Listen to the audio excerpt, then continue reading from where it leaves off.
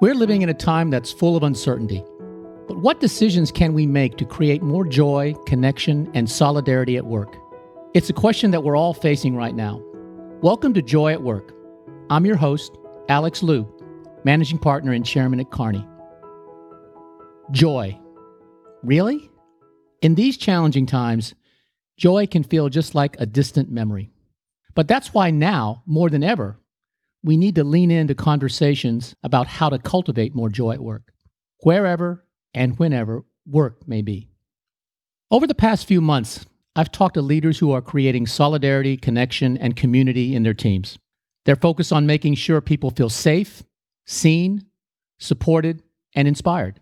And while only a few of those conversations have aired publicly on this podcast, I've had hundreds of similar conversations and dialogues behind the scenes. There's a larger societal movement happening towards higher purpose, equality, equity, and justice in our no-normal world. As I mentioned in a prior podcast, the Chinese lunar calendar is divided into 60-year cycles, and 2020 marks the beginning of a new moment in history, a new stage in that cycle. It won't be easy, but we all have the opportunity to build a better next 60 years. Keep listening for my favorite moments from this season of the Joy at Work podcast. These are the insights that continue to inspire me as I think about how to build a better next 60 years.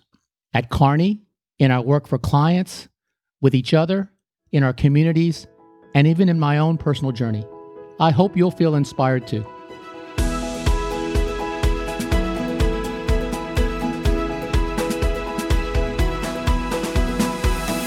The first conversation we're going to revisit is my talk with Alicia Tillman, who is Global CMO of SAP. Alicia's leadership style has always been one that's drawn on empathy and compassion, and she certainly needed to draw on that during this year. I asked her how the power of empathy will be ever critical going forward.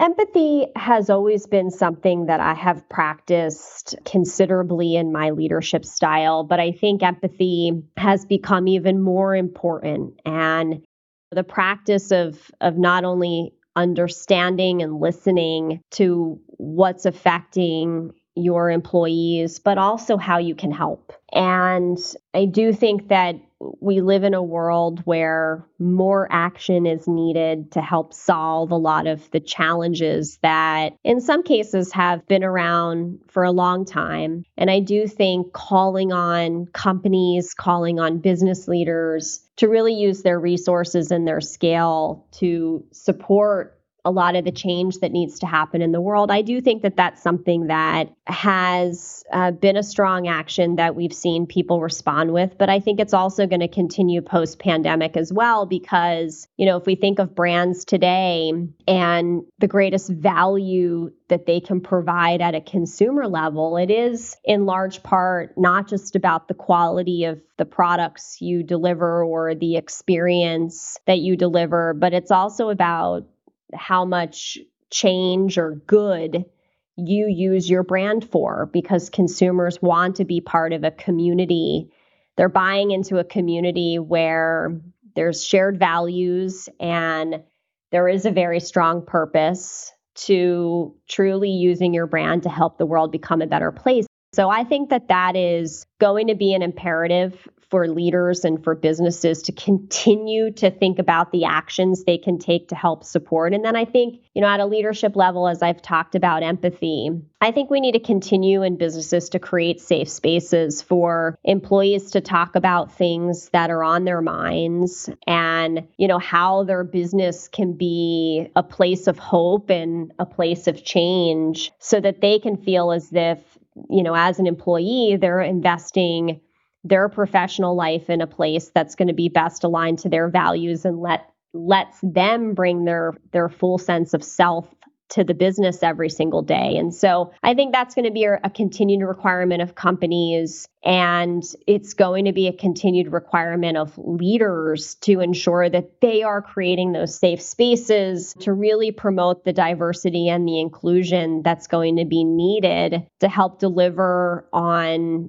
really what it is our customers are going to be asking of us. There's a quote that I heard from someone, I can't remember where, but I've heard it several times now, which is, it's okay to not be okay. And I know that mental health, coping and caring are all important. It links to your empathy umbrella. What are you doing as a firm to help promote that and make that more accessible? One of the things that we have taken on board as a company is to put direct visibility and awareness around resources. And in fact, we promoted this on a lot of our social channels in the past week as we look to raise awareness on, Mental Health Day and the resources that we offer and where to find them and how to help, whether it be live people that you can talk with or resources that you can use to read, to become educated, to help you understand where you can go to seek advice and help and counsel. And I wanted to do this because, oftentimes there was, a saying that exists that says, you have to have a separation between your personal life and your professional one. And any issues you may have going in your personal life, you have to check them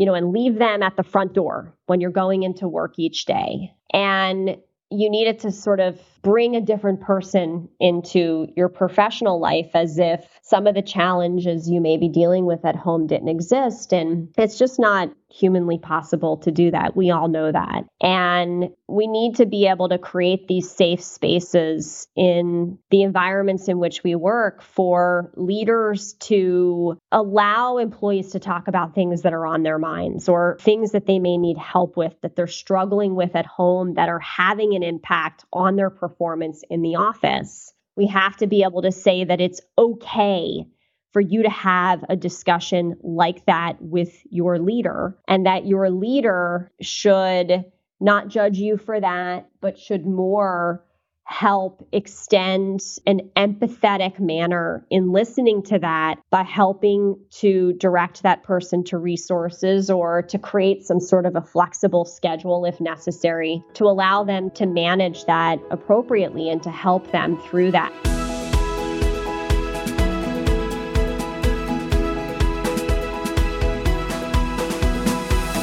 Could working from home create new opportunities for Joy? In my conversation with Dan Cable, professor of organizational behavior at London Business School, we discussed what he calls our seeking system. The seeking system is the part of our brain that powers our curiosity. There are 3 triggers to this seeking system, and if you activate one of these 3 triggers, your brain receives dopamine. Now, according to Dan, our new reality of working from home or living at work might actually help us activate these triggers for ourselves and for those we lead. This is a place I have a lot of optimism, Alex. This is one of those places where I'm not saying that we got it perfectly yet, but I am saying that this experiment that we're in right now has forced all 3 of those triggers to be switched on. Let's just go through those triggers just so everybody can kind of listen to them. The first one is experiment and explore your work so that you don't just do it the way it's always been done, but you think about new ways to do old things. And it doesn't mean it always works, but it means you try it out. And I think a lot of us are being forced to try it out in new ways right now. Like for me right now, literally teaching through Zoom. It really is challenging. It's very interesting. I'm very curious how to get better. The first 2 or 3 I did, it didn't go that well. I had to learn and adapt to the feedback. So, that's number 1. That's the first trigger that I think we're all being pushed a bit on. The second one is I've already mentioned, which is like using your strengths to personalize the work. And I think that now more than ever, leaders need that. In the past, they used to say they needed it. They sort of recognized they needed it, but they didn't always allow it, so to speak. And I think now what leaders need more than ever is for people to find a way to do their work and to accomplish the results of the work, but use their best skills and use their unique perspectives. I think now more than ever, that's something that leaders are needing and not just saying nice to have. And then the third one, which I've also hinted at, is this personalizing purpose. And it's this idea of helping people find a story or a narrative about who's affected by what I do. And that's not the leader's narrative. That's not like Merck saying, we build better, stronger lives. That is the Merck person in accounting saying that when I put these budgets together better, the decision makers can make better decisions about saving lives. And so the point being, helping people figure out at their own level of work who gets impacted by it. So those are the 3 triggers. And Again, I'm not saying that we've got this perfect. What I am saying is it's a time of experimentation where leaders and workers have to kind of try some of this stuff out.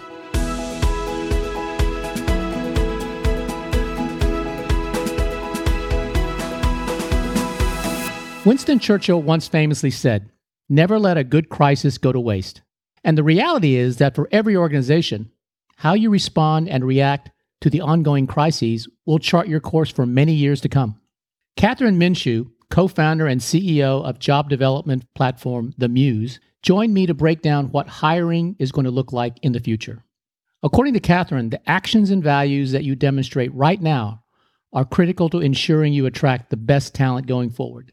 In other words, we need to all meet this moment. COVID is accelerating a number of really interesting trends that were in play before the pandemic, but that have really come to the forefront. One is this idea of the changing relationship between employees and employers. And a shorthand that we use at the Muse often is relationships over transactions. But more broadly, it means that the old model of labor in exchange for a paycheck, it's no longer serving most people. And instead, individuals are looking for their employers to provide much more. They're looking for learning and growth, flexibility, a broader sense of meaning, much more human workplaces. There's also this massive trend towards authenticity that I think is so interesting. And, a perfect example is when everything shifted to not just remote, but really work from home during a global crisis, a global pandemic, it was impossible to separate our personal and professional selves in the way that office workers might have historically, right? You couldn't sit at your dining room table and do a Zoom with your boss without the possibility of a pet, a child, a parent, a roommate coming into the screen or a disruption coming in. And we all just had to learn to live with it. But I think in a way it's made us more human, and it's really accelerated this trend towards authenticity in the workplace. And so there's a few interesting implications of that. One is the importance of reputation. We've been talking for many years about how a company's reputation as an employer has been affecting and will continue to affect the access to talent they have, both who they can hire and who they can retain. But that trend is massively accelerating. Our data shows that 85 to 90% of job seekers are considering a company's reputation as one of their top factors in deciding where to work. And reputation, by the way, it's not just what a company wants to tell you about itself. It's also made up of the sum total of employee experiences, how those are communicated, what your employees say about you on social to other individuals. And so candidates are really looking to see how organizations are behaving through this crisis. How are they treating their employees? There's a really interesting trend towards candidates and employees looking for organizations that share their values. And I think that's been, again, heightened by COVID because there's a lot more data. How did your company treat its people when the stuff hit the fan? I'm not sure if I'm allowed to curse on this, but what happened when things got tough? If you did layoffs, and many, many businesses did, how did you treat the people who left? How did you treat the people who stayed? Employees are building these really interesting whisper networks where they're sharing a lot of this information about how employers are showing up during the hard times. And candidates have been building much more of a network, of a process around researching employers, considering reputation, looking for places that treat their people well. And that's not going to change. And actually, after the events of the summer and after the broad national conversation on racial justice in the wake of the murder of George Floyd, a lot of candidates, especially millennial and Gen Z candidates, are also asking how the company is doing on measures of racial justice and diversity and inclusion. And those are tough questions for some employers to answer right now. But again, the questions aren't going away. And I think that the trend towards candidates, particularly the best candidates, increasingly asking for answers is not changing. Younger talent is becoming bolder in asking companies to respond to social issues, asking how companies are doing. And again, there will always be people who are willing to ignore some of these other factors and just take the job. But I think what we're seeing from a lot of employers is that if they want to consistently be able to attract the best people, they have to be thoughtful about what those people want and what sorts of policies, behavior, etc., is going to really attract and retain them.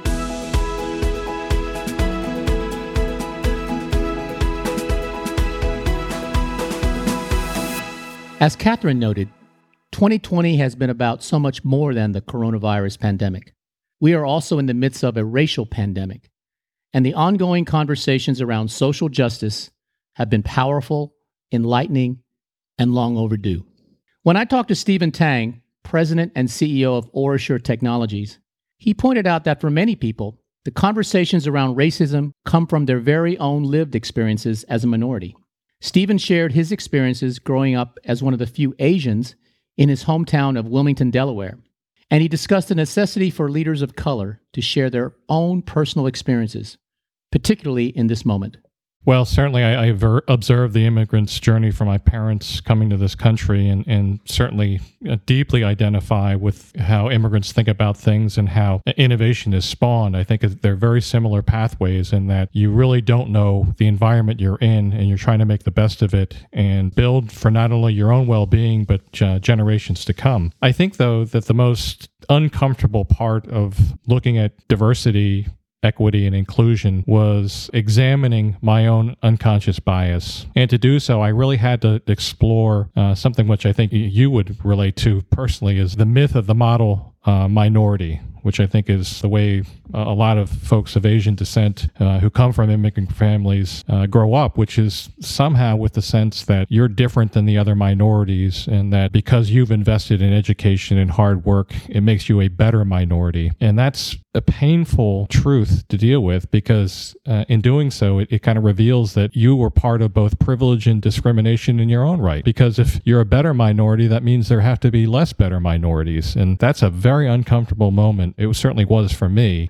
to come to grips with. And then I made the choice to share that with my employees as a way of expressing the fact that I understand that unconscious bias is a real thing. And I grew up with this. I certainly love my parents and love the life that they gave me, but this will not stand. This will not stand for me, and it won't stand for our company. So that was a moment of reckoning.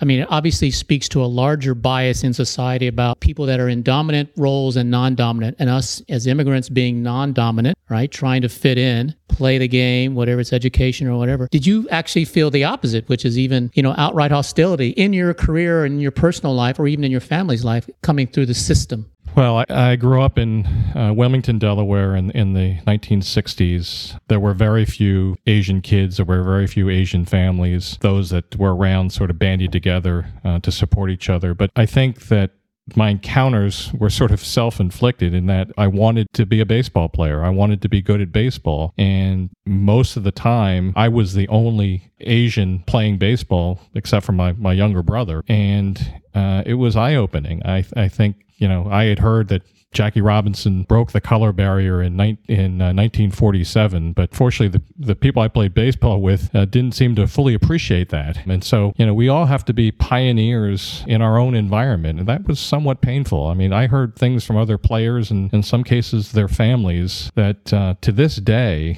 shock me. And so I can certainly relate to the hostility that minority groups feel today, and particularly within the Black Lives Matter movement. So that is, I think, vital to come to grips with as I think about ways that OraSure Technologies is going to behave differently towards inclusion, diversity, and equity. I was listening to you describe the sports story, and I sympathized as well. I was always the only Asian on the XYZ, baseball, rugby team. And at the same time, I saw the flip side, which is sports. If you were allowed to play on the team, and if the parents allowed you to play on the team, you learn rapport, team building, skills, complementarity, common purpose. So once I got on it, I was like, God, I was addicted to sports. But you're right. It wasn't easy sometimes, right? Why is my son or daughter not playing, first base instead of this fellow who's not even one of us? I mean, those are things that hurt. Yeah, that's right. And they're hard to relate to unless you've gone through them. And that's why I think when people of color ascend to leadership positions, CEO roles, it's very important that we share those experiences and don't deny them, because they're part of our own personal growth and they'll help other people as well.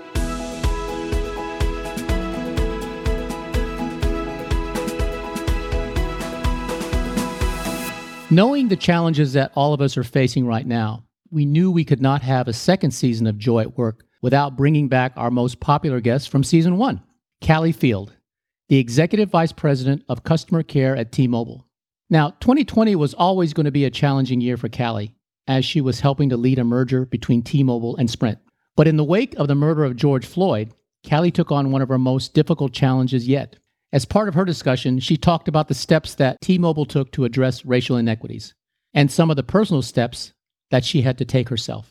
The first thing that I had to do was listen to underrepresented groups, people of color, and specifically Black employees talk about their experience at our company and create a safe environment where they could tell me about racist experiences they had at T-Mobile, which I was so blind to, ignorant of. And I mean, it's a part of privilege to not have to worry or experience that low-level abuse. And that was a big step for our Black employees to be like, okay, we can talk to her about this and we're not going to get fired or there's not going to be repercussions. So we had some work to do to create trust with our Black employees where they had safe spaces to share their experiences if they wanted to. There is I think probably natural tendency to feel shame, and then in feeling that shame, want to brush it off or excuse it or get to fixing it. And I think I had to learn to just sit with it and realize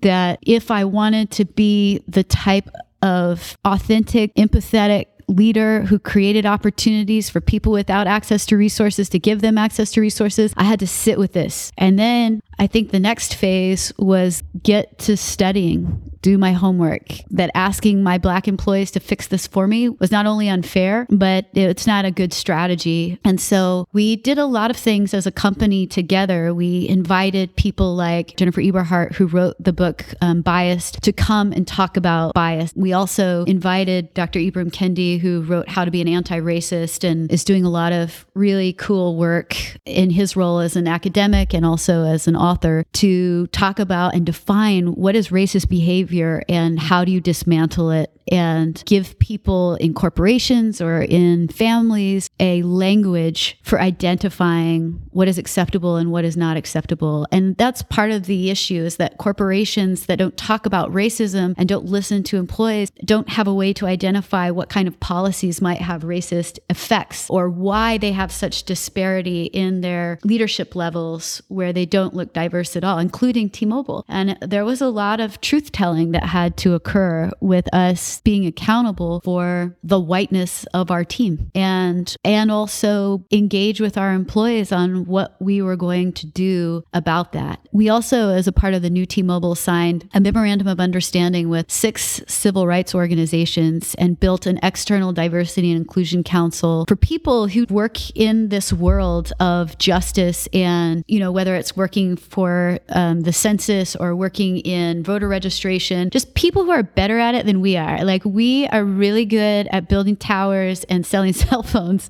We need help and we need advice and counsel on how to break down injustices internally, and then what our obligations are to our customers and to the economy externally. We signed this memorandum of understanding with 54 commitments across 5 different categories: corporate governance, recruitment and retention, procurement and entrepreneurship, providing wireless services for low-income areas, and then philanthropy and community investment. And so we asked them to help us build a comprehensive strategy that reflected our values. And it's hard work. Like, we are not all where we want to be, but we've got a good strategy and plan in place to get there. And we've been really open with our employees and our customers about what those commitments are and how we're tracking against success in fulfilling those things. I don't mean to say that we've got it buttoned up and we're good to go. We've checked a box. Like, in no way are we there, but it's certainly been an extremely important conversation we've had, an important investment in personal development and learning for me. I mean, my social media feeds look very different today than they did 6 months ago. Who I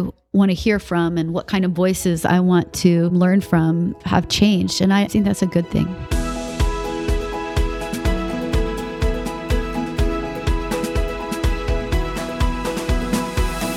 My friend Crystal Ashby has been a warrior on the topic of racial justice for her entire career.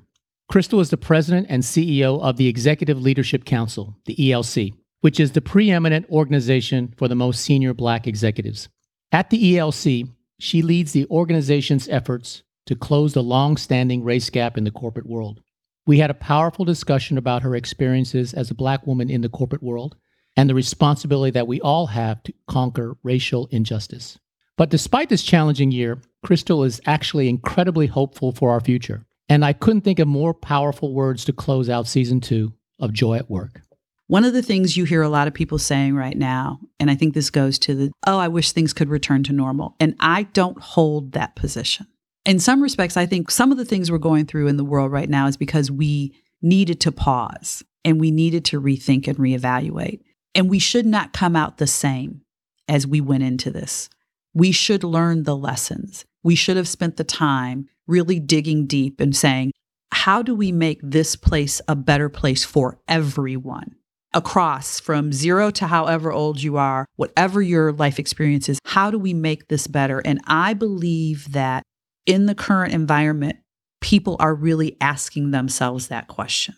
People are really pausing. I believe that people want better. And people may struggle with what is better or how to get there. But I think the commitment to making sure we come out of 2020 or however long the tail is on this particular set of issues, stronger, wiser, more in touch with humanity, more in touch with each other, more connected to each other. Because if you think about what's the one thing everybody I think is missing, I don't even care if you're a hermit. People are missing connectivity. People are missing the ability to be in the same space with each other, to hug each other, to touch each other, to talk to each other, to be live. What do we all have to do to make that change happen? Would I say I hope the conversation of race ends and we never have to have it again?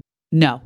And the reason I say that is because I believe if it ends, we'll become complacent and we will have forgotten and we won't tell the history so it doesn't happen again. There's an adage that the reason history repeats itself is because you didn't learn the lessons you were supposed to learn. I believe the way we are all approaching this is because we want to learn the lessons because we don't want to be here again. So it would be great not to have the need for the conversation, but to have the conversation in such a way that it becomes a real living part of the fabric.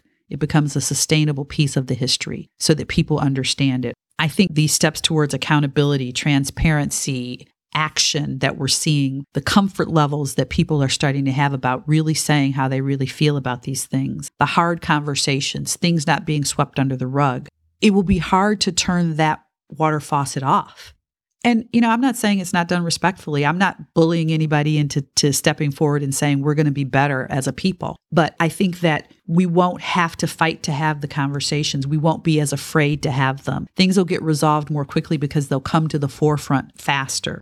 When I think about the people I admire as we're on this journey, and I've talked about some of the executives I've had the pleasure of talking to recently, but I admire my fellow Black executives who have been dealing with this every day, their entire careers.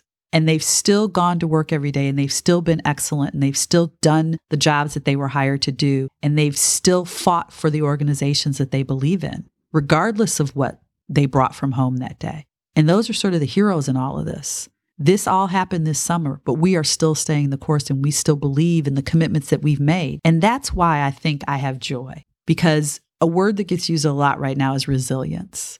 I think we are a resilient people, but I live for the day when that's not a term that's being used to describe our ability to bounce back from anything. This time continues to seem different, and that's where my hope is from.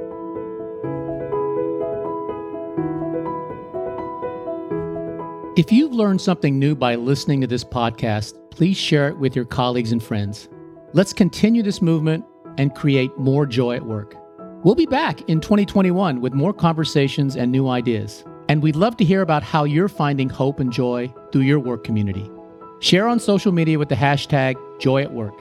If you have guest suggestions or ideas for our next season, we'd love to hear about them. Email us at joy@kearney.com. Joy at Work is produced by Kearney, a global management consulting firm. We help our clients reach their full potential and find the way forward even during uncertain times. Learn more at kearney.com/joyatwork.